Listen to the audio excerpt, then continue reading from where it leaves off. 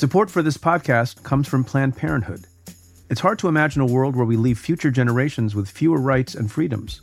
Since the Supreme Court's decision to overturn Roe v. Wade, politicians in nearly every state have introduced bills aimed at blocking people from getting the essential sexual and reproductive care they need, including abortion.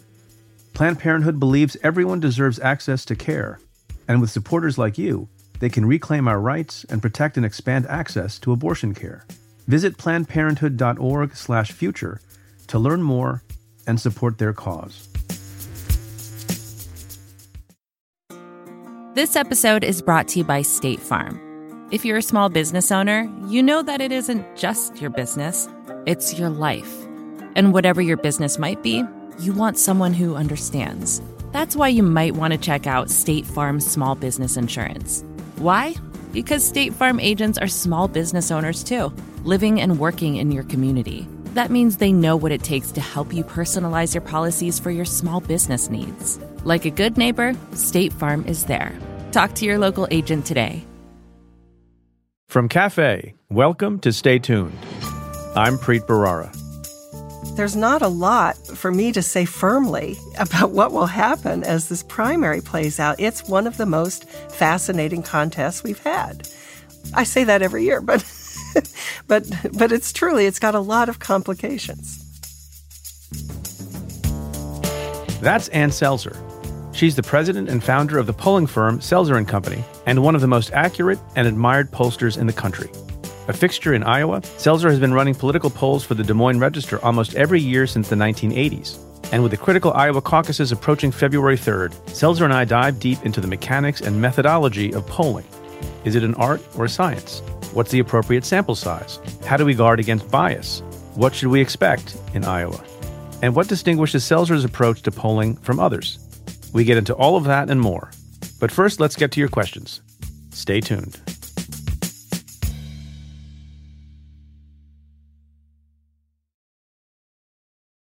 This question comes from Twitter user @SampersandM.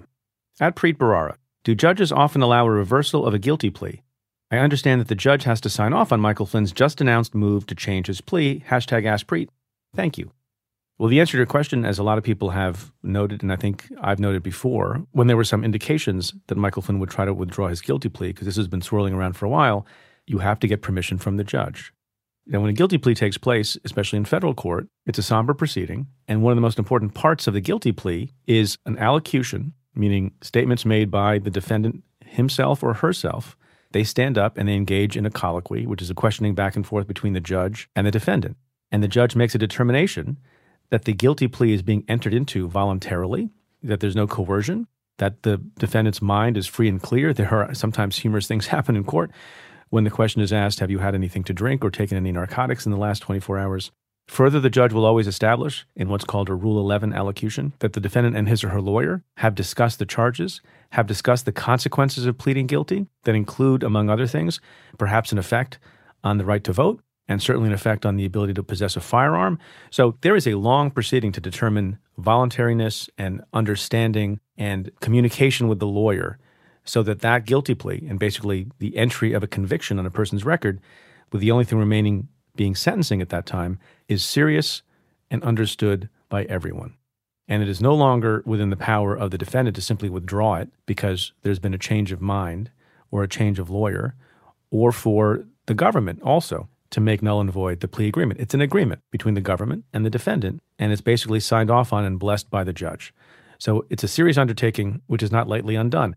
Some bases on which a defendant might be able to withdraw a guilty plea is if it turns out the judge didn't do a good job in making sure the plea was voluntary, if there's a significant showing that the defendant was induced into pleading guilty based on false information by either the government or bad lawyering on the part of his defense attorney. But by and large, it doesn't work and can also anger the judge. Now, in this case, with Michael Flynn, there's been a lot of nonsense going back and forth for a while now. Remember, he was in the middle of getting sentenced. So he was on the cusp of being sentenced, I think 12, 13, 14 months ago, and it looked like Michael Flynn was starting to not accept responsibility for the crime to which he had pled guilty, and the judge, for that reason, among others, adjourned the sentencing. And here we are, back on the cusp of sentencing again, when there's a lot of time to decide to make a motion to withdraw a guilty plea. It wasn't done, and he's doing it now through a set of new lawyers.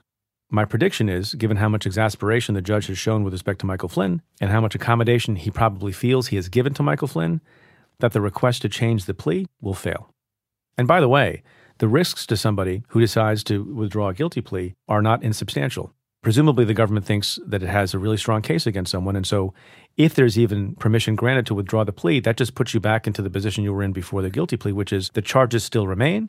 The government may decide to file additional charges. The government may decide upon conviction at a trial to seek a much longer sentence. So there's a lot of risk, and it's especially odd given that in the initial instance, the sentencing guidelines called for merely 0 to 6 months, and the government said explicitly that first time around that they were not advocating for a prison sentence. It's about as good as you can get for a person like Michael Flynn. So the particular arguments that the new lawyers for Michael Flynn are making include a claim that the government prosecutors have demanded testimony from Michael Flynn that would be false against a particular person they're also prosecuting named Bijan Rafikian. They're also claiming that the government fell down on its obligations under the plea agreement, that they represented they wouldn't call Michael Flynn a co-conspirator, and then in some other court documents they have done so. So there's a mishmash of claims against the government. Maybe they'll be convincing to the judge, maybe not. But given all the water under the bridge so far, I think it's unlikely. This question comes in an email from Noemi in Las Vegas, who writes, at Preet Bharara, what's your reaction to the House managers that Pelosi picked? Anyone missing from the list or anyone that surprised you?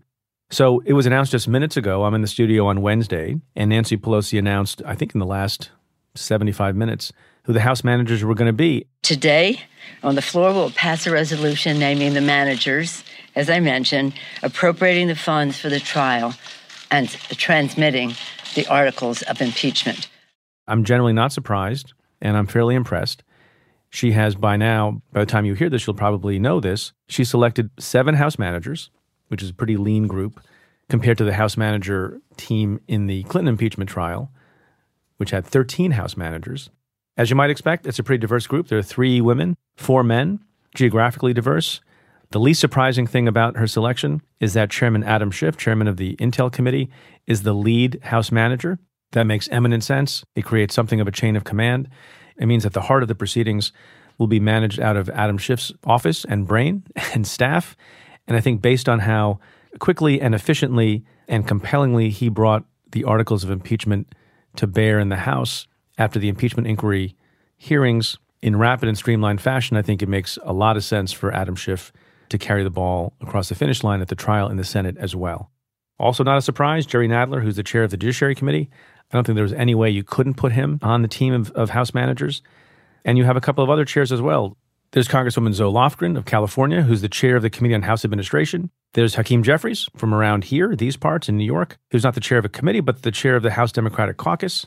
What is also interesting to me is that with respect to each of these House managers selected by Nancy Pelosi, she was very careful to talk about their backgrounds and especially emphasize their backgrounds in military service, law enforcement service, or litigation practice. So it looks like she was very keen to make sure that there were people who have an understanding of how trials operate, who've had some experience in the courtroom, and if not in the courtroom, then in investigating and building cases, and deeply understand national security. It looks like a good, cohesive group. And as of the time of this recording, I'm not aware, maybe we'll know by tomorrow, by the time this drops, who the president's team will be. You may remember that I've mentioned this, and I think Ann Milgram and I have mentioned it on the Insider podcast, that we were part of the group of folks who thought that a good House manager would be Justin Amash, conservative Republican recently, now an independent, who has had pretty good analysis on the impeachment proceedings and would have lent, something of a bipartisan nature to the proceedings. I guess in this one way, Speaker Pelosi has played it a little bit safe. You don't want to have a wild card. She doesn't really control Justin Amash in the same way that she has, for want of a better word, some control over the members of her own caucus who elected her speaker. So I'm not going to say I'm disappointed. I think it would have been interesting, and I think it would have been worthwhile to have somebody outside of the core group of Democrats as part of the House manager team, but I still think it's a pretty solid group. This question comes in a tweet from Twitter user Mondeal, who asks, who within HIPSI, that's the House Intelligence Committee, would be reviewing the information on Lev Parnas's devices, staff, House members, or both? Hashtag AskPreet, hashtag LetLevSpeak. So, of course, that question relates to some bombshell news that happened yesterday when I was trying to watch the debate. A few minutes before the Democratic debate began, there was a disclosure of a series of materials, including text messages and handwritten notes of Lev Parnas. You'll remember that Lev Parnas is a few things. One, he was a former associate of Rudy Giuliani, was gallivanting around Ukraine and doing a lot of things. Lev Parnas is also a defendant in a campaign finance criminal case brought by my old office, the Southern District of New York. And one of the things that's been playing out over time is whether Lev Parnas would be able to speak with House investigators and maybe also now Senate investigators while the criminal case against him has been pending, and also whether or not the House would be able to get these materials from him and whether or not we would see them publicly. Well, I guess we now know that we are able to see some of this material. Ann Milgram and I will spend a lot more time on it next week. But among other things, these text messages show that Lev Parnas was engaged in communications with another gentleman, and I use that term advisedly, named Robert Hyde, who apparently is a candidate for Congress in Connecticut on the Republican side. And it seems like they had it out for former Ukrainian ambassador Yovanovitch, whose safety has already been talked about in connection with the impeachment inquiry. And it looks like they're closely tracking, monitoring, depending on your verb of choice, stalking Ambassador Yovanovitch with respect to her specific whereabouts in Ukraine. And there's some foul language that's used by Hyde to talk about the ambassador. And you'll remember that there has been testimony about how some folks felt, including Rudy Giuliani, that Yovanovitch was getting in the way of the thing that President Trump wanted. And that was an announcement by Ukraine and Zelensky, president of Ukraine in particular, that there would be an investigation of Joe and Hunter Biden with respect to Burisma. And she was in the way. And she was denigrated. And she was character assassinated. And it now looks like from these texts, and I'm not going to go as far as some other people have gone, there was some kind of plot afoot to do her harm. So a couple of points on that. I actually spoke this morning before taping with Joe Bondi. Joe Bondi is the lawyer for Lev Parnas. And he said to me, and he said I could say this on the air, that they dispute any suggestion that Lev Parnas himself, Joe Bondi's client, was involved in anything nefarious with respect to stalking or monitoring Ambassador Yovanovitch. He said, if you look at the texts, his client, Lev Parnas, is pretty mute and simply responds very tersely, and that anything that was being hatched in the nature of doing harm to Ambassador Yovanovitch was in the addled mind of Robert Hyde. And so they're distancing themselves from Robert Hyde in a great way. I think they think that he's got issues. One side note on Mr. Hyde, if you go to his Twitter page, which notes that he's running for Congress, and it says Hyde for Congress, he interestingly spells Congress with 3 S's. The other thing that Joe Bondi told me about Lev Parnas is that the quantity of material that was released yesterday is a tiny, tiny fraction of all the material that is in Lev Parnas' possession that may be in the possession of the House. And it will take some time to review and make determinations about sensitivity, but we've just seen the tip of the iceberg. And what that tells me, and should tell you, is that we will have a weird dynamic with the Senate impeachment trial starting on Tuesday, just a few days away, and possibly on a rolling basis, other alarming and interesting things coming from the devices and the notes of Lev Parnas that bear directly on this issue of what was happening with respect to Ukraine. I mean, there's a handwritten note that was released yesterday by Lev Parnas that essentially says, get Ukraine to announce investigation, what the president wants. There's something else striking from the material that was released yesterday that bears on who can represent the president at the trial and also on the president's own involvement in the Ukraine affair. And that is the president's personal lawyer, Rudy Giuliani, has a letter that we saw yesterday to the leader of Ukraine asking for a meeting in which he says, I'm requesting this meeting with the consent and permission of the President of the United States. And it relates to all this business about an investigation of Burisma / Hunter Biden / Joe Biden, which seems to go contrary to what the President of the United States has said, that he wasn't directing or ordering Rudy Giuliani to do anything back last spring or last summer. That letter seems to rebut that in a very serious way. So there is some shocking material that we have now become aware of. Lots more shocking material potentially on the way. We'll see how that plays out while the actual Senate trial is unfolding.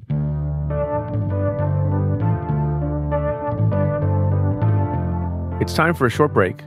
Stay tuned.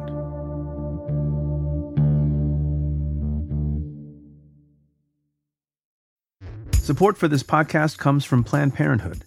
Your body is your own. That's why Planned Parenthood is committed to ensuring that everyone has the information and resources they need to make their own decisions about their bodies, including abortion care. Today, lawmakers who oppose abortion are challenging Planned Parenthood. Affordable, high-quality basic health care for more than 2 million people is at stake. Planned Parenthood believes that health care is a basic human right. That's why they fight every day to push for common sense policies that protect our right to control our own bodies. They also work tirelessly to oppose the onslaught of new policies aimed at interfering with personal decisions best left to patients and their doctors. They won't give up, and they won't back down. You can join Planned Parenthood in the fight to help make sure that the next generation can decide their own futures. The organization needs your support now more than ever. With supporters like you, they can reclaim our rights and protect and expand access to abortion care. Visit PlannedParenthood.org/future to learn more and support their cause. Support for Stay Tuned comes from Squarespace. In this day and age, if you're starting a new project, one of the first things on your to-do list is creating a website. That might seem a bit scary at first, especially if you've never done it before. But there are tools out there that make it easy for anyone to create their own site, like Squarespace. Squarespace is an all-in-one platform that you can use to build a website and help people find your ventures. Creating a website with Squarespace is straightforward and painless, even if it's your first time making one. Whether you want to sell your products or a service, or need a place to host your blog or portfolio, Squarespace can help you get your name out there and makes it easy to find on the web. They have plenty of tools to help make your first website look pretty great too, all while customizing it to fit your particular needs. Because your site is your own, and it shouldn't be fit into a one-size-fits-all box. Get the functionality and the unique look that you need. Head to squarespace.com/tuned to save 10% off your first purchase of a website or domain using code TUNED.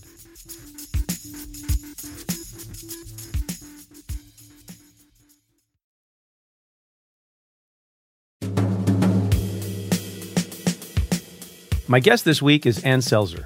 She's a polling professional with an impressive track record, most notably predicting that then-Senator Barack Obama would defeat then-Senator Hillary Clinton in the 2008 Iowa caucuses.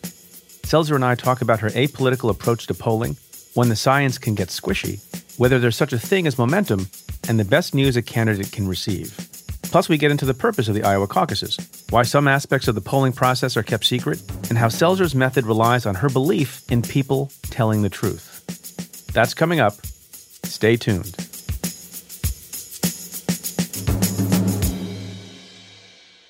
Ann Selzer, so glad to have you on the show. Thank you. Oh, my pleasure. I've been looking forward to this. I will tell you for weeks and months because I have a lot of questions, and I think many of the listeners do, about the art of polling. Let me begin with something that you once said. I believe you said, quote, "I was born to poll," which I think was the original version of the Springsteen song. I think he changed the lyric. Tramps Like Us, Baby, We Were Born to Poll, I think was the first one. And then he changed it away. Can you explain to us what it means to be born to poll? Well, it technically means that I did my first poll, if you will, when I was 5 years old. And I didn't know what polling was, but I knew that I could gather the opinions of some important influencers in my neighborhood, which I determined to be the mothers of friends of mine, and ask them a very leading question. I was trying to get rid of a nickname, family nickname. And so I said, "Don't you think this is a good name for a witch?" And they, of course, nodded because, I'm a 4-year-old, 5-year-old kid. And I went home and reported to my mother that, people think this is a good name for a witch, and I don't think I should be called that anymore. And it worked. So at a young age, I understood about gathering data and thinking about who would be a meaningful universe. I didn't know how to properly phrase a question because that wouldn't have stood rigor, but I was always science-y, and I always liked the idea of gathering data about how people make the decisions that they make. So by the time I got to college and into graduate school, and got the political bug, it just all kind of came together. I see. But can we go back to when you were 5 for a moment? What was the name? See, people ask that, and you're forgetting that it worked, and I got rid of the name. Oh, goodness. So you're not going to tell us. Why in front of your national audience would I suddenly decide? All right, I'm going to come back to that. So let me ask you a couple of dumb questions. One, polling, and maybe you don't like questions like this, but polling, art or science? Oh, mostly science. Mostly science. The art is knowing how to stay out of the way of the science, I guess, or not to overthink things. So there are probably plenty of other polling operations that apply what they think is a far more rigorous scientific method. For example, in how they decide what a likely voter is going to be. And they will have run regression equations and done all sorts of fancy math to say, we know that if you have voted before and you know where your precinct is and you're showing high interest, that you're a more likely voter than people who don't know those things and have not voted before.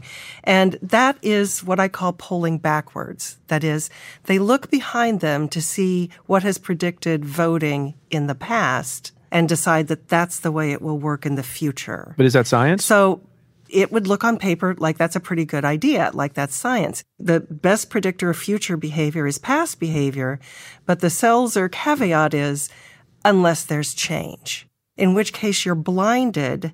If you look at the past, you're blinded from what's happening ahead of you. So my method is to let my data tell me what's going to happen at a future date.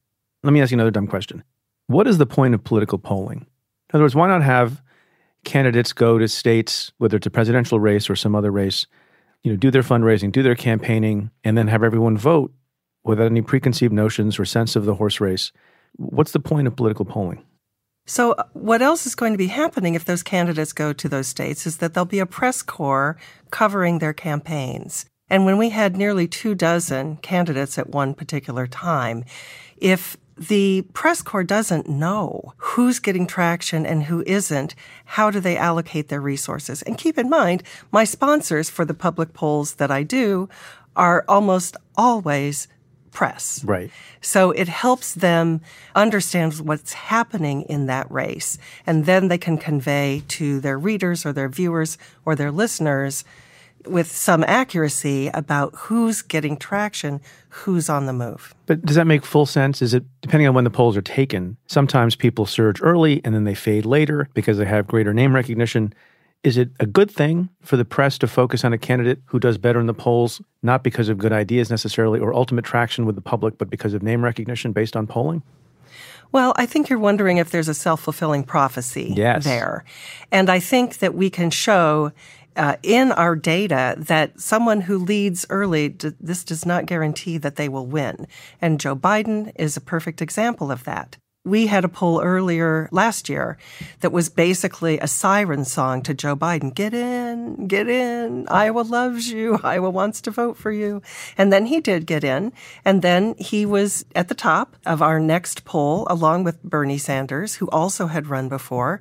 And now Joe Biden is barely holding on to a place in the top 4. So I understand the idea that it's problematic, but in practice, it doesn't appear as though it works out to be that big a problem. Yeah, and sometimes it's the case that a candidate, pops in a poll, and it doesn't mean that they'll win, but they get some notice that they might not have gotten before. So, for example, in the last few days, and we're taping this, I should tell folks, on Monday afternoon, January 13th, Tom Steyer, who has not done particularly well in the polls, I saw he surged to something like second or third place in South Carolina and in Nevada. Does that kind of a performance in a poll cause people to then take another look at him because they're wondering, well, what are these voters seeing in those states? And if so, is that a bad thing, a good thing, a neutral thing? Well, I'll speak in the generality that I would think, of course, it would make you say, what's happening? What is he doing in these other states that has lit people up? He is one of the billionaires that's in the race. And so we sort of know that what he's doing is spending a lot of money on television advertising, probably on internet advertising. But I think probably it does cause people to take a look. Now, I will just mention in our most recent poll that came out over the weekend, we asked how important it is to them in deciding about what candidate to support, how they are doing in polls in other states, and that ranked the very lowest of anything that we offered them. And we offered about a dozen items. Right. Well, that might be a peculiarity of the folks in Iowa, no? We're first, that's we what don't I was care. going to say. That's what I was going to say. If I were in Iowa, I wouldn't care much about other states' polls either. I want to ask you a series of questions. I know you've been through this before. Sort of basic mechanics and terminology and methodology of polling, and some of which I've been confused about, and so I'm assuming no knowledge on the part of listeners. So let's start with the first thing. You do a poll. Obviously, the reason for a poll is you can't actually ask everyone in a state or in the country a question, so you have to pick a sample. What's the proper sample size? Well, a sample size is determined by what level of precision you hope to achieve. So the general theory is the larger the sample size, the lower your margin of error. There's a point of diminishing returns. So a sample of 800 is better than a sample of 400 by quite a bit, but a sample of 2,000 is not that much better than a sample of 1,000. So it really comes down to how much precision you want. In our recent poll, we interviewed 701 likely Democratic caucus goers. That gave us a margin of error of plus or minus 3.7 percentage points. More important for us was that it gave us a bigger group of people who were supporters of the top candidates to pull them out for analysis purposes. So the decision about the sample size is partly statistical, partly analytic, and then partly how much money you want to spend. Right. So does it matter how large the electorate is that you're sampling? So in other words, do you need a different sample size if you're trying to get a national poll done finding the views of all 300 some odd million Americans versus a state like Iowa, or does it not matter? It does and it doesn't matter. In the equation that we use to determine the margin of error, there is nothing in that equation that represents the size of the universe you're sampling. So in that way, it doesn't matter. Where it does matter is that you want to be sure you've got a well-balanced respondent pool after you've done the statistical work to get it weighted. And so you want to be sure that you have enough that there's some stability there and that you don't have a lot of empty weight cells. That's a very nerdish thing to say, but it's typical that a national poll will be 1,000 or more, and that gives you enough to take a look at things by age, by race, by region of the country in order to get it balanced. If you're a member of the public and you're seeing what the sample size is there some number that should cause a member of the public not to trust the poll? You know, the number that's clearly too few, like 350 or 400, is there some threshold number that it should always be above? Well, as I said, it's going to tell you what the margin of error is, and that tells you a little bit about how stable the number is that is being reported out. We typically, almost universally, do not do any polling with under 400 respondents. But we'll take a look at 400, especially if we don't need to look at a lot of subgroup variation, because a 400 is reasonably stable. In fact, it's the turn in the curve about that more is better until it starts to diminish return. That curve where diminution starts is at 400. But sometimes you're seeing people pull things out that are, 230 out of a broader sample they want to report out as though this is a meaningful universe. That gets kind of questionable. I will say the first time the Des Moines Register ever reported out likely caucus goers was before my time. This is ahead of the 1984 caucuses, and they'd done a regular Iowa poll of 800, and from that they extracted those who said they were likely to go to caucus. And I can never remember if it was 66 or 65 or 64, but it was that was a very small group to show how it is that the candidate preferences were going to go. That's too small. So then what's the definition of sample? So let's say you reach out to 1,000 citizens and you ask them questions, but then you decide the poll is going to be on likely voters, and it turns out you determine 600 of the 1,000 are likely voters. Is the sample the 1,000 or is the sample the 600? Well, the sample that is important is what number you're going to use in your denominator when you're going to create a percentage. So what is the size of the group you're reporting on? So very simply, when you see a sentence that says 65% of, whatever is following that of is the denominator. So is that of likely voters or is that of the general population?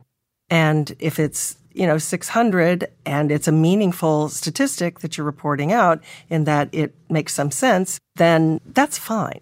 But I'll mention from our last poll that we had voice-to-voice contact with over 3,000 active registered voters in order to find the 701 who were likely Democratic caucus goers. So how'd you do that culling? Who did you eliminate once you contacted 3,000 people? Well, we did ask some questions of everybody that had to do with impeachment, but the way that you get into our poll of likely Democratic caucus goers is we ask how likely it is that you will go and show up on caucus night, and you have to say either that you will definitely caucus or you will probably caucus. that if you might caucus, we're done with you as far as that is concerned. We're terribly polite about it. And of course, if you say you're probably not going to go to caucus, again, we very politely terminate the call. And is that how everyone does it? No. So why would you do it differently?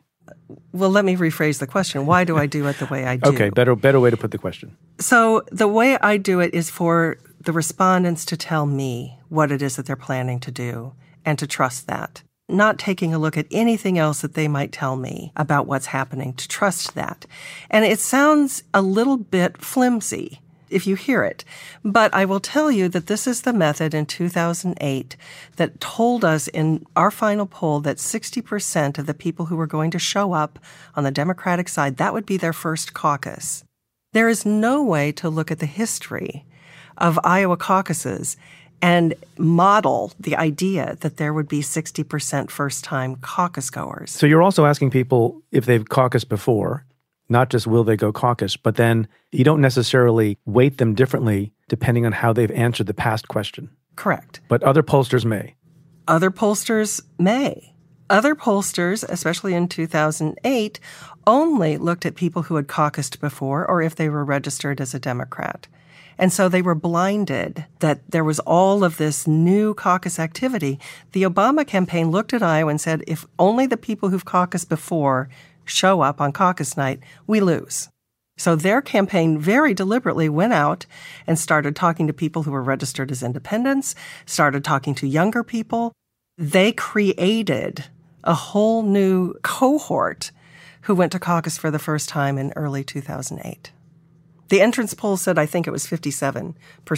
So we were very close. And other entities were blinded to the fact that that was happening. Do you have a way to test your hypothesis over time that by asking the question, are you definitely voting or likely to vote or likely to go to caucus, that bears out, or is it an article of faith? Well, Nate Selzer, whom your listeners may or may not know, does a fantastic job of evaluating the final poll before an electoral event for over 300 pollsters, and then does a rank order of how they rate. And every time that he has done this analysis, which I think has been 3 times, my company gets an A+ rating. No, that's true. I guess I was asking a slightly different question, and maybe there's an ethical issue here, and that's why you can't do it. You do a poll of 500 people, and they tell you whether or not they're likely to vote or will definitely vote or attend a caucus. There's no follow-up later with that same group to test whether or not they actually did that or not. There have been organizations who have done such things. There are political scientists around the country who love to do that kind of thing. And I think, if memory serves me, what you find is that there's a fair amount of squishiness. It's not a perfect correlation. So are we polling people who say they're going to caucus who end up not caucusing? Yes. Are we missing people who tell us they're not going to go to caucus, but then their neighbor pulls them in and says, get in the car, we're going to go? Yes, we miss those. But for now, you can only look at the track record and say, we do a decent job of it. It's interesting to me. You rightfully point to Nate Selzer giving you an A+. I think he gives very few A+. There are other folks who have said you have, and I love this phrase, quote, near oracular status. So I will call you the Oracle, Ann Selzer. Lots of descriptions of your polling company and your polls as the gold standard. And if that's all true, and we're going to get into some of the great predictions that you have correctly made and other people got wrong, why don't other polls move towards your forward-looking methodology? It's an excellent question. I don't know. And there will be people who sort of get excited about what it is that I do. I think Politico had a headline that referred to my secret sauce. And my reaction was, secret? We publish our methodology. There's really no secret about it. There's no trade secret involved? You would open your books and everyone gets to see the methodology in all detail? Or do you keep some things back?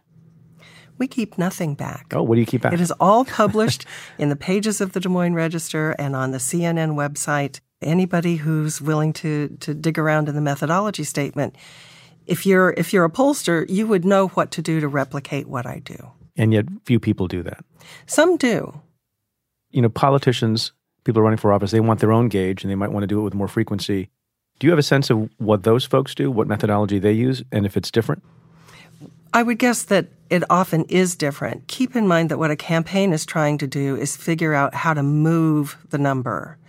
So they may have some very specific needs to look at particular elements of the electorate. So they might want to know what the horse race looks like, but they also want to really zone in on movable voters, swing voters, persuadable voters. So I wouldn't be surprised if they sort of do some oversampling of particular types of population and other kinds of things like that as well. I read enough of the book about the Hillary Clinton campaign in 2016 by the name of Shattered to know that they were relying less on polling and more on analytics. That is, taking a look at the electoral behavior at kind of a micro level, state by state by state. And they were getting all sorts of very positive indications that based on what had happened in past elections, they didn't need to spend much time in Wisconsin and Michigan and Pennsylvania. Again, it's the sort of thing that they were blinded from seeing what was happening in Wisconsin and Michigan and Pennsylvania. Because had they known, surely that campaign would have done something different. So then how do you reach the sample? You call them. Some people call. Some people worry about the proliferation of cell phones, whose numbers are harder to get. Some people use the web. Some people use a hybrid. What do you use, and why do you think it's the best? We use telephone. And we work with the Secretary of State's voter list and work with a company that can provide assistance to enhance that list with phone numbers that would be more accurate. And that includes cell phones as well as landlines. And that we make sure that every phone number we have has an equal chance to be contacted. We're sort of paying attention about age cohorts, so we're calling in. I guess there's a little bit of technicality that isn't necessarily published, but nothing that we would hide from what we do. And we call you on the phone. The problem with online polling is that you're polling people at some level who have volunteered to be polled. They've basically agreed, poll me. And so there's a bit of a self-selection question that I wonder about. And there's also, when you're looking at a panel, there's some very large panels and well-respected, but ultimately those people have all said, I volunteer for you to contact me repeatedly and ask for my opinion. And the concern that I have is that something in social science we call the instrument effect. That is, the mere fact of measuring something changes what you're measuring. And if you think about taking your tire pressure, you release air from the tire as you measure it. You're changing the tire pressure as you're measuring it.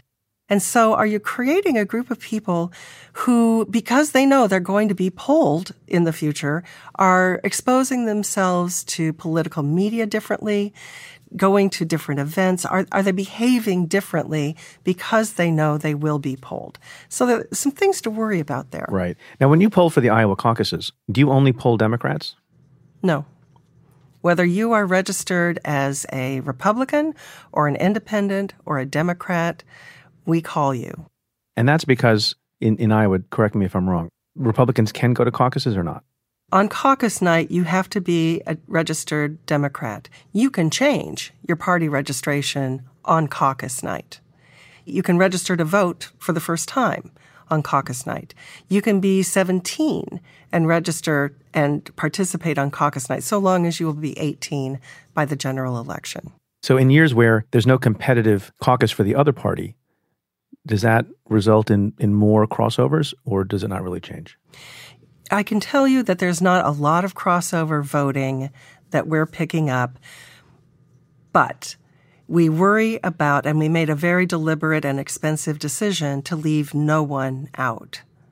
So there's a fair number of polls out there that will talk about registered Democrats, for example. And I'm always kind of suspicious that surely that represents a big swath of the people who will show up on caucus night, but it's leaving out some others who we think will show up as well. Who may have been disaffected by the president. May have been. And may not decide until the last minute to walk into a caucus. Yeah, I've sat next to some of those people at dinner parties. Yeah. So. How do you control for bias, all sorts of bias? Does it matter the quality of the training of the person who's making the phone call to the voter, or is it something anybody can do reading from a script? Oh, I think it's quite a high-level skill. And we work with a phone bank we've worked with for decades, and we could not have the success that we've had without a top-flight phone bank. But why is that? If there's they don't really ad lib, right? They read from a script and they have a decision tree, and if the answer is yes to several questions, then you end the call, and if not, you continue asking questions that are written down in the script. So where does the skill come into play? Well, your vision of this is all interviewer-centered, and really the respondent brings a whole lot of stuff to the table.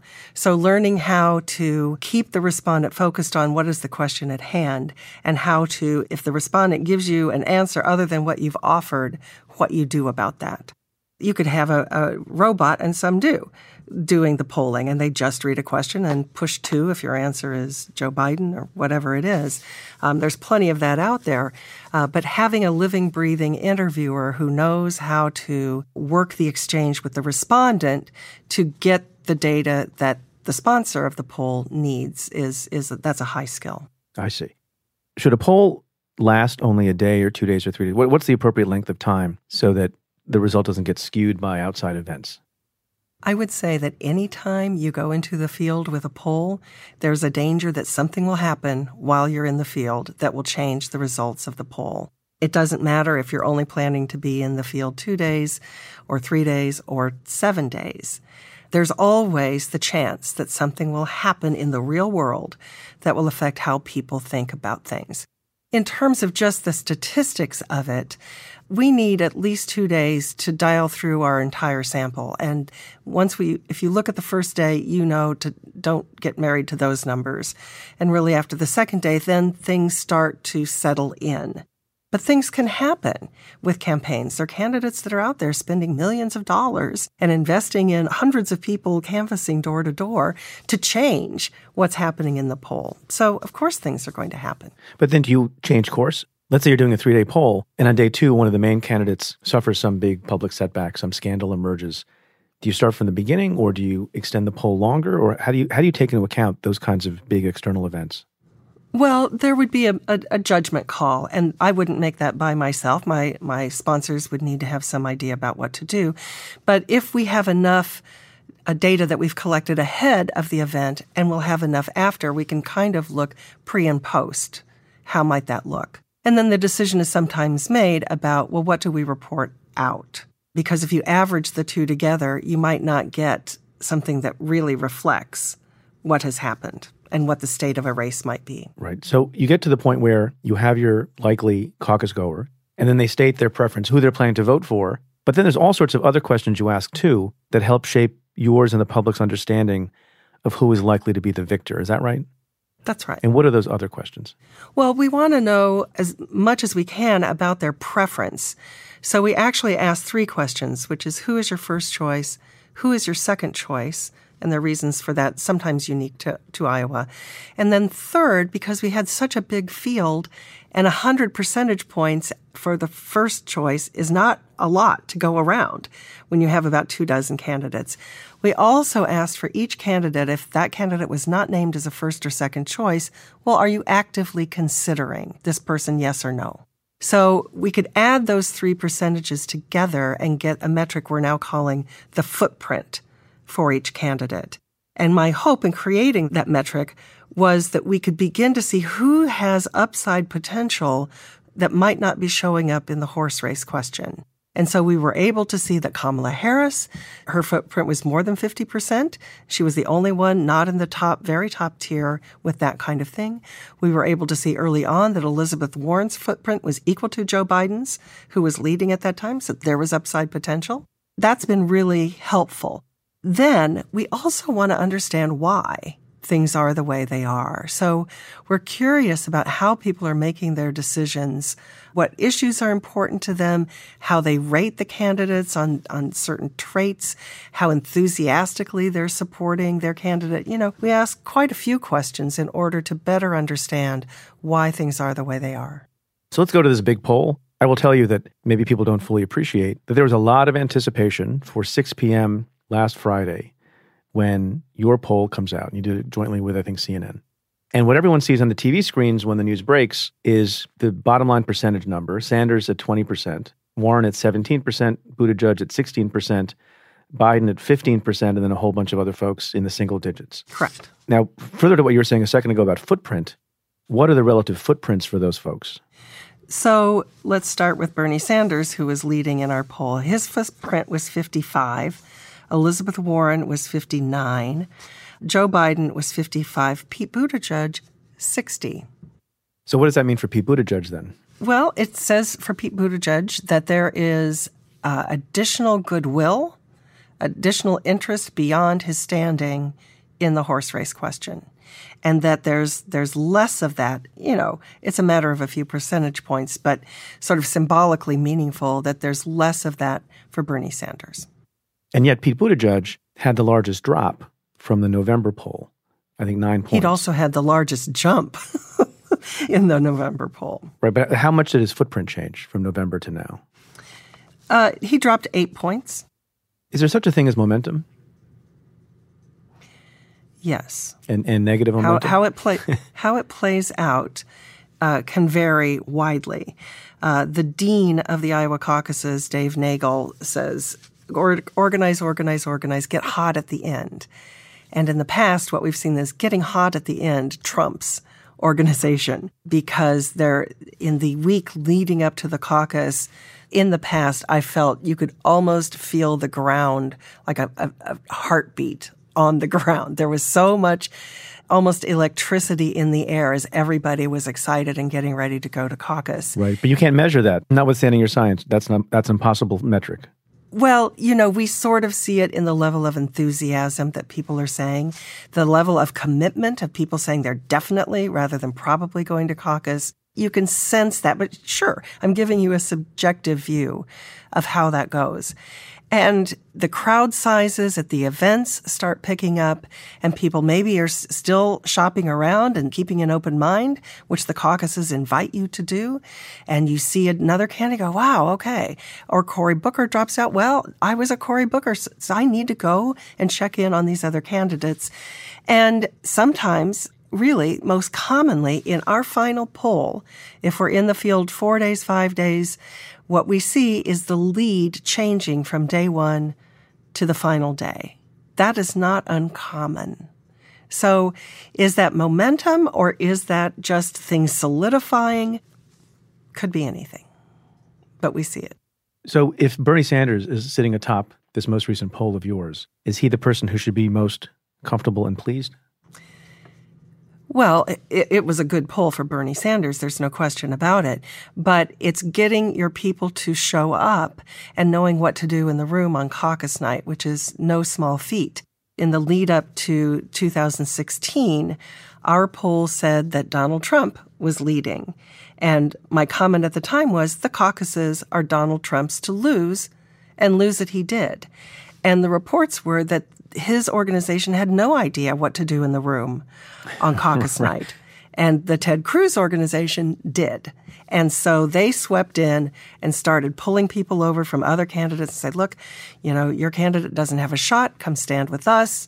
Write our name on the piece of paper because Republicans do things differently. And the Donald Trump organization in many, many, many precincts, when it was their turn for the campaign to give a message to the people in the room, they had no one. They didn't know how to organize in the room. So there's lots of things that can happen. My sense of the Sanders organization, especially since they've done it before, will be well organized and know what to do in the room. Is the other thing in Sanders' favor the fact that more of the respondents who said they were planning to vote for him said that their mind was made up? In other words, the intensity of their feeling, that's something you measure, right? Yes. And that has been his calling card all the way through, is that the support for Bernie Sanders has a very solid core. And that is not so much the same for some of the other candidates.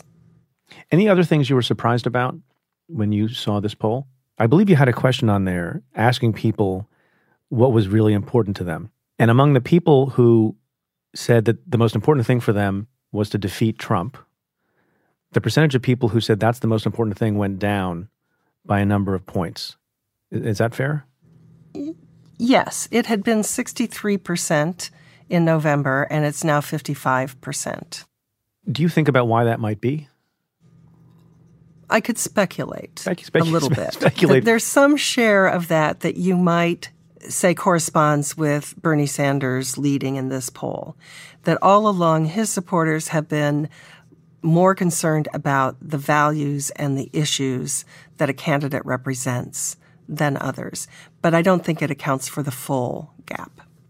When you see shifts like that, do they ever seem so odd to you that you wonder about the rest of the poll? Because, and this is my own bias coming through. For me, if I were a caucus goer or a voter, the most important thing would be to defeat Donald Trump.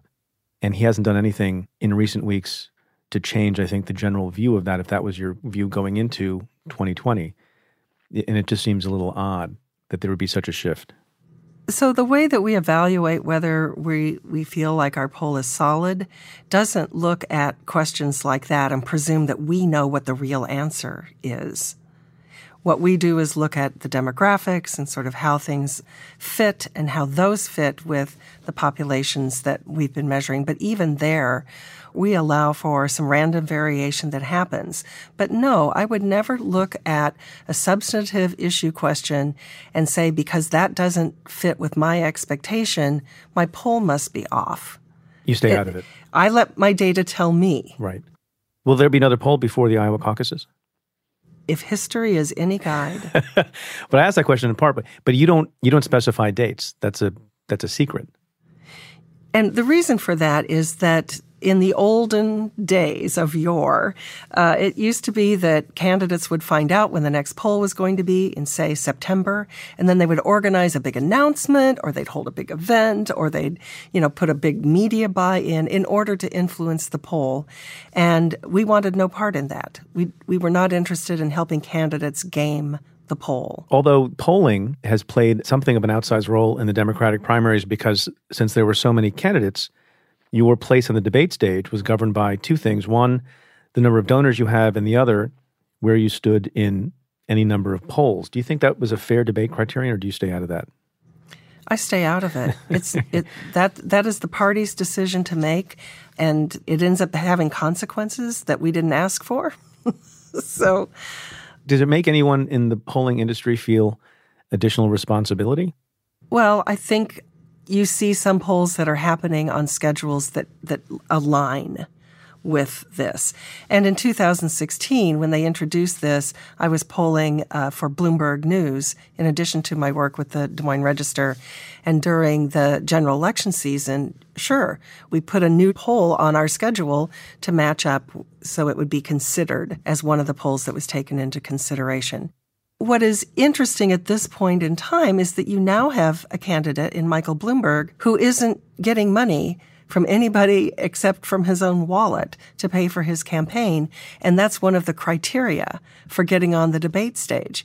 So even though he's starting to get some traction in California and in some other states, and even nationally, it doesn't matter. Because if he doesn't have donors, he doesn't get on the stage. So I think that kind of reveals that there's nothing magical about having a certain number of polls or having a certain amount of money from a certain number of donors. But it's tricky when you have 24 candidates who gets to be on the debate stage. I don't envy the national party in trying to figure out how to figure that out. You said based on experience that what matters a lot is having momentum at the end. So we're 3 weeks away. Is this the end, or is Bernie Sanders potentially peaking too soon? What's the perfect arc of when you want to peak with respect to the Iowa caucuses? I have no idea.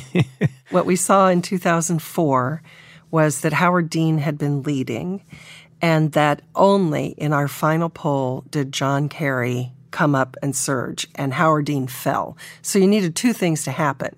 That you needed Howard Dean's support to, if I say collapse, that's a bit strong, but you needed John Kerry to get his house in order and make a legitimate charge for the end. Is there any difference between Democrats and Republicans, or men and women, or older and younger voters that you poll? And I don't want to get you in trouble with respect to how truthful they are or how well their own predictions about their own voting plays out when they're answering polls? Well, you're trying to dissect things a little bit too finely to break it out by demographics. The point I would make is, of course, I think respondents are truthful. Of course I do. And if they're not, if, say, there's one person who says, I always lie, my answer to them is, well, for every one of you, there's a doppelganger who is doing just the opposite on the other side. I couldn't have the accuracy that I have if everybody is lying, unless they're all lying in an orchestrated way. Right, so they cancel each other out. But so what do you make of these theories that I sometimes hear from pundits?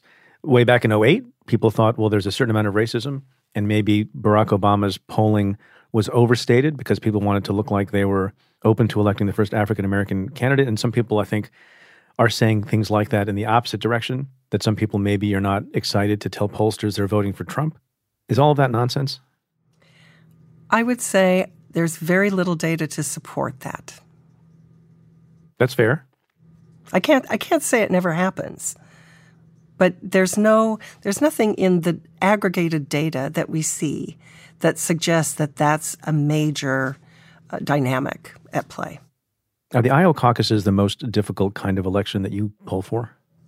Yes. Why is that? The proportion of the overall electorate who show up on caucus night is relatively small. In the past, it's been maybe 15%. So it's a low incidence event. And first off, you need to be careful that you're really getting people, you're keeping a narrow enough definition of a likely caucus goer so that it pretty much can align with what actually happens. But it's also very expensive. So we're going to hang up on a large number of people who don't meet our definition of a likely caucus goer. So that's first. And that rules out a whole lot of would-be pollsters who just can't afford to do it. Secondly, as I said, people can show up on caucus night and register to vote for the first time. They can change their party on caucus night. There are all of these ways that it's very, very quirky. And then, ultimately, all a poll can do is hope to estimate with some precision what people walk in the door intending to do. And by design, on the Democratic side, there's an opportunity that is right in the process for people to change their minds. So there's all sorts of ways. If you look at it on paper and you've never polled in the caucuses before, you would say, can't be done. It can't be done. But you do it. So what I say to my clients, I say, look, we're just going to take our best shot. That's my pledge, is to take our best shot, but no guarantees ever. Can you explain for some folks who have not been through this before and for some folks who have and still don't really understand it, what happens on caucus night? And they've changed the rules a bit too. So what happens on caucus night is that everybody gets registered and gets in the room, and maybe there are 500 people. Right. I like a polling place where in other states you go and use a machine. Here you gather in a cafeteria at a school, for example. Exactly. And then there's some party business because this is a party event. Many things happen. There's statements from each of the candidates' organizations. And then I believe there will be an announcement of how many people have to support a candidate in order for it to be viable. That is, to have 15% of the people in the room. And so let's just say you're going to need 87 people. I'm making that number up. And so they say, now we'd like you to go and stand in your preference groups. Well, typically that's this corner, this corner, this corner, this corner. They don't have rooms with enough corners for the number of candidates we have. Yeah, like octagonal rooms? How does that work? Yeah, exactly. So part of the complication is you've got a precinct captain for most of those candidates who should be doing a count as people are gathering in the group so they know if they're approaching viability or whether they need to go as people are moving into other groups to look at those smaller groups and persuade them to come over and join them. But once that initial alignment is done, those numbers will be reported out eventually. But the candidates who are viable will be declared, and they can stay where they are. And the people who are standing with candidates who are not viable have a chance to move to one of the viable candidates. So they can leave, or they can just go to their second choice. They could leave. They could decide to go uncommitted. There are things that could happen there, but then there will be that second alignment, and then that will be the final that is reported out. Those numbers will be converted into delegate equivalents, and all of this gets reported into the state party headquarters for number crunching.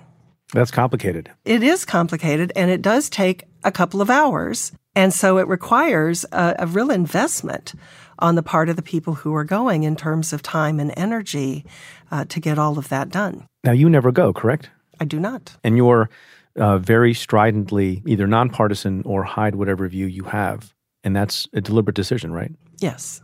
Is it true what I read that famously you wouldn't tell your boyfriend once upon a time if you favored one party or the other?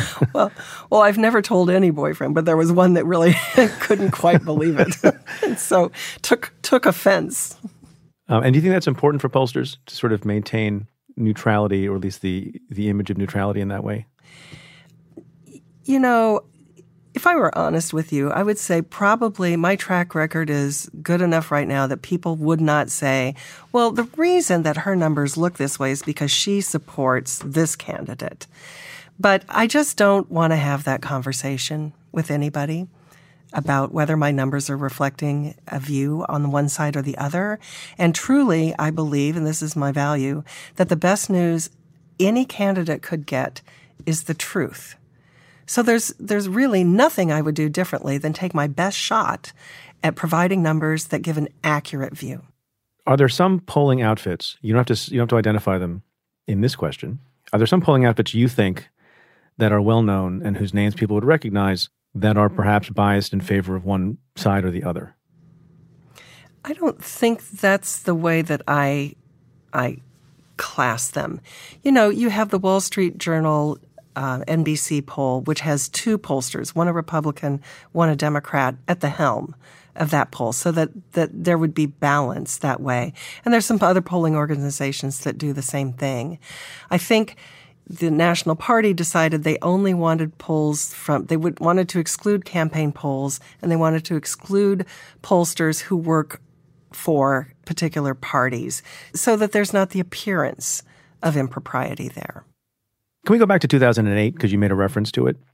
And what's interesting about that is, you focus on your science, you focus on your own methodology, and sometimes when you do that, you come up with a poll that is alarming to one or more folks who have a vested interest in the outcome. And that happened in 2008, right? You did a poll fairly near in time to the Iowa caucuses that showed Barack Obama leading by how much? Like 7-8 points. It was a solid, substantial lead. And how close in time to the caucuses was that? Do you remember? We finished polling literally days before. So that's a point of interest for the public and for the press, but it's a point of extreme annoyance to the Hillary folks, and they got mad at you, didn't they? They did. What'd they say? Well, their campaign manager wrote a memo within 30 minutes of the newspaper arriving on the doorsteps on New Year's Eve to say she has done outrageous things in what she is assuming is going to happen on caucus night. She's saying 60% are going to be first-time caucus goers. Nobody thinks that's what's going to happen. So ignore this poll. She'll be fired. All will be well. Hillary will win. They predicted your firing, huh? Well, maybe they didn't go quite that far, but it was kind of the impression that I got. But what's interesting, going back to our earlier conversation, is that it was important to them, perhaps because there is some self-fulfilling prophecy belief that the opposing campaign had. In other words, if it was so wrong, what's the big deal for them? Why would they get so angry at you if they thought your polling was wrong? Well, this memo went out to the National Press Corps, and they wanted them to spin the poll to downplay the Obama advantage. The next day, I had a phone call from one of Hillary Clinton's state chairs, and if I called him a buddy of mine, maybe that's a little too close, but we're informal friends, and he calls me from time to time. He said, look, I've always trusted your numbers until now, but I've knocked on 99 doors, and I don't find this lurking Obama support. And I said, tell me about the 99 doors. Oh, we're canvassing previous caucus goers and registered Democrats. And I said, that's why you're not seeing the lurking Obama support because he's creating first-time caucus goers. And this kind of feeds into what I was saying before, that the Clinton campaign was blind to what was happening because of the way that they had decided who the meaningful universe was that they would be polling. It was sort of a parallel error to what some of the other pollsters do, which is relying on past behavior. That's right. And the Obama campaign said, if we rely on people from the past, we lose. And they went out and created new caucus goers. And is that a similar sort of thing that happened in 2016 with Trump? Finding new people who hadn't voted before? Perhaps it happened there more organically rather than as intentional kind of thing. He was a very different kind of candidate. And so it got people interested who might not have been interested before. But it was nothing is not on the scale of the Obama phenomenon, where the majority of people caucusing had never caucused before. Going forward in 2020, how should people think about polling? First, with respect to the various primary states to determine who the Democratic nominee is, but then also in the general. And I guess you can answer that a little bit by reference back to 2016, because there was a lot of hand-wringing about polling and about the prediction of the election back in 2016. What lessons have you learned? And more importantly, what lessons would you offer to other folks who are watching this year? Okay, you've asked about 16 questions. I know, it's a bad lawyer's question. Since we're not in court, I'm asking compound questions. So the first thing, let me speak to the primary. What we know has happened in the past is that the candidate who is victorious in Iowa gets some buzz, gets some media attention, has some momentum. There's a very striking graph of the 2008 primary season in South Carolina. So first it's Iowa, then it's New Hampshire, and then it's South Carolina. And the margin by which Hillary Clinton was leading Barack Obama in South Carolina sort of ebbed and flowed, but that was the direction of the graph. And after the Iowa caucuses, it's like that graph turned upside down. And so the gap was Obama leading Hillary Clinton. And it's the best example I've ever seen of the impact of a win in an early state on also an early state. So that's happening in a very short period of time. The other thing to think about, though, is that you've got candidates playing a slightly different game, given that we have not only a Super Tuesday, we have a Super Duper Tuesday with a lot of delegates in play. And you've got a candidate with billions of dollars who is saying that's where he's going to stake his claim. He wants to win on Super Tuesday in as many states as he possibly can. So there's not a lot for me to say firmly about what will happen as this primary plays out. It's one of the most fascinating contests we've had. I say that every year, but but it's got a lot of complications. What's the most interesting thing about your business to you? I have always liked knowing something before other people do. Oh, you're one of those. I'm one of those. So, the first day we take a look at the data, in 2012 on the Republican side, what we saw that first day was Rick Santorum finally got above 5%, and he was in double digits. And so you kind of go, oh, well, the Santorum campaign, wow, something's going on. And then he ended up, during the 4 days we were in the field, on that final day, coming very close to challenging Mitt Romney. And of course, long story later, Santorum was declared the winner of that Republican caucus. But seeing those little things start to happen, and was it just one good day, or is there a trend? That's exciting. One question I have is, you have this debate in campaigns and in the public square about candidates who get criticized for being poll tested, whatever that means, and constantly running to a pollster to decide what opinions are popular or what is the right way to talk about something so that people will come to your side. And there's a little bit of disdain that is introduced into public discourse about that, as if you're putting your finger in the wind instead of leading. And on the other hand, obviously data is important. You talk about this great work you've done for advocacy groups to understand what the public wants. Do you have a thought about that debate? Yes, I have complicated thoughts about that debate. What people are concerned about is whether a candidate is authentic, whether they are speaking from their heart, and because if they are not, then there's sort of a trust issue. In my limited experience lately in dealing directly with campaigns and with candidates, what we are more looking for is if the way that they are putting words together to explain their position is somehow not matching where their electorate is, they need to know that.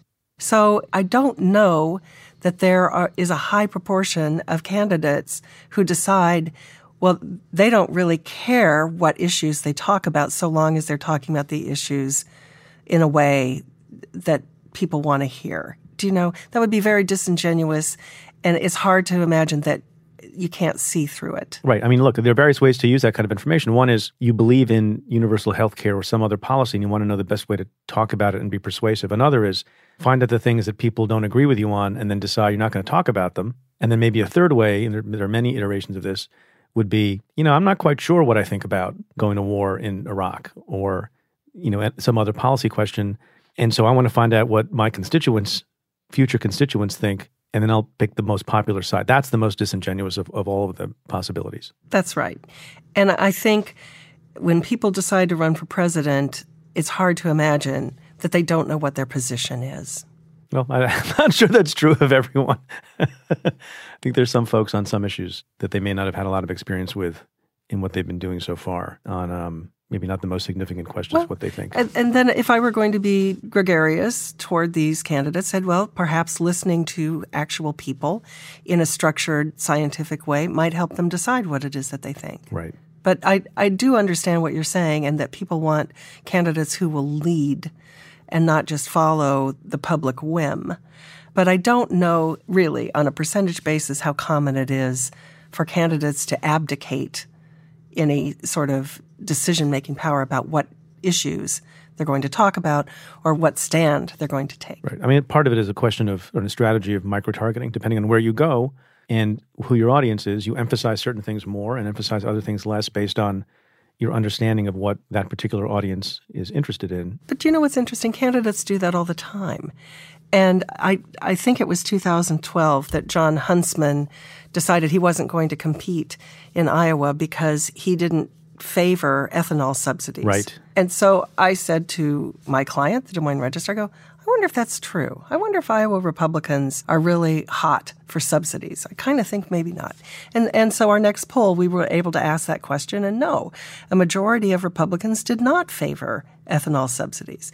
But John Huntsman made a decision on his own about what he presumed based on his own internal micro-targeting. You see what I'm saying? That was a mistake. I think so. Possibly. The whole mechanism of polling is interesting to me. A stranger calls up someone, the stranger answers the phone, is talking to someone about their views of, war or agriculture or the economy or healthcare and who they might vote for, which is a very personal and important decision. It's kind of a peculiar dynamic. What do we know about whether or not people like to do that or not? Or does it depend on the person? Well, it's kind of a big question. The story I would tell you was from my days when I was on the staff of the Des Moines Register, and our callers, we worked out of the classified advertising telephone stations, and I had the ability to listen in on the calls as they were being made in real time. And I'm brand new to the job, right ahead of the 88 caucuses, and I start working with my interviewers on politeness forms and teaching them how to say sir and ma'am in a way that sounded genuine and about how to, say please and thank you, all of those things that we don't necessarily put in the script, but can be very helpful. And I remember the moment where I thought this was worth doing when a woman said, I've been called 16 times by all kinds of polls, and I'm talking to you, and I turn all the others down. I don't know why I'm talking to you.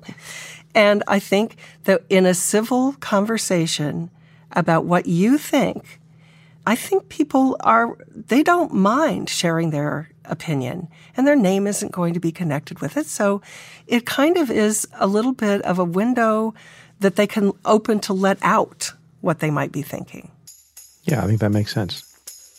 This has been incredibly informative, educational, entertaining. Thank you for being an oracle, Ann Selzer. Thank you. The conversation continues for members of the Cafe Insider community.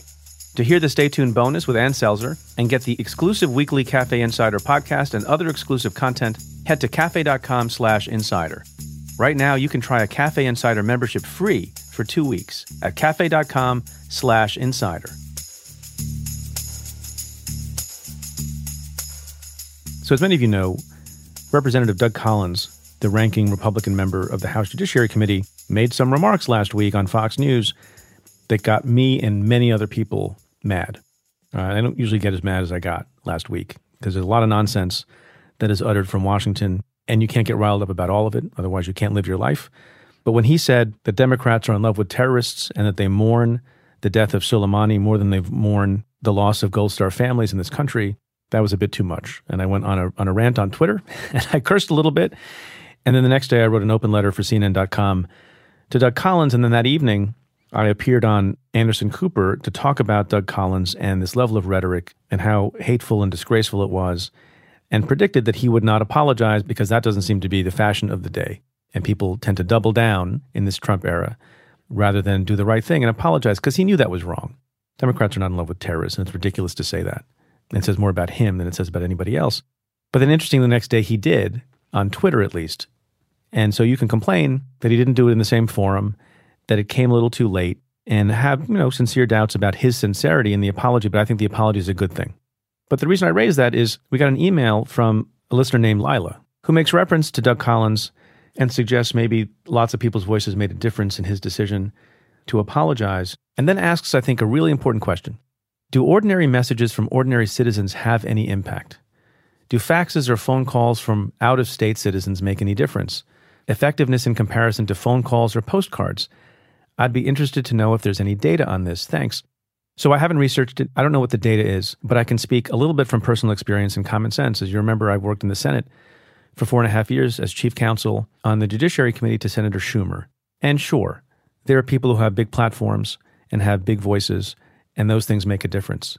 But I think it also matters if ordinary citizens, in great number, take a position on something also. When I was in the Senate, from time to time, there would be a controversial issue. It could relate to a bill. It could relate to a nominee for a cabinet position or a Supreme Court spot. And Senator Schumer's staff, because he wanted to know this information, would on some of these issues keep a running tally of phone calls coming to the front desk, of how many people called in favor, how many people called against, and also where they're from. So yes, typically the greatest impact will be felt if your own constituents in your congressional district or in your state, if you're a senator, make an impact. And it doesn't always change the mind of the political leader, but at least in my experience in that one office, one of 100 senators, it was something that was cared about, thought about, noted, and monitored. My sense was, and this is maybe just peculiar to my own boss at the time, that phone calls where people were upset had the most impact because the phone is ringing in the office and some human being is taking the phone call. Although I think, letters and emails make a difference too. Look, any outreach makes a difference. And if it's 1,000 people or 10,000 people as opposed to 5 people, that will make an impact and it'll be discussed and have an impact on the member. And so, based on that experience, did Doug Collins decide to apologize because some people with big platforms called him out and said it was an obnoxious and disgraceful thing to say? Maybe. But I wouldn't be surprised if he got a lot of calls to his offices in his district, and not just from people outside his district, but from people who were otherwise supporters who might have thought, and maybe this is naive, but I wouldn't be surprised. And they might have thought, you know what? That was too far. You've done yourself a disservice, and it's harder for me to support you going forward. And that had an effect on how he decided to change his tune on this disgraceful comment. So the point is, in the same way that every vote makes a difference, I think every time you speak up, it makes a difference. And if you can get your neighbors to speak up, it makes a difference. And if you can get your colleagues on the other side of the aisle to speak up, it makes a difference when it comes to matters, certainly, that should transcend politics, like coming together as a country to fight terrorism, which we're all against.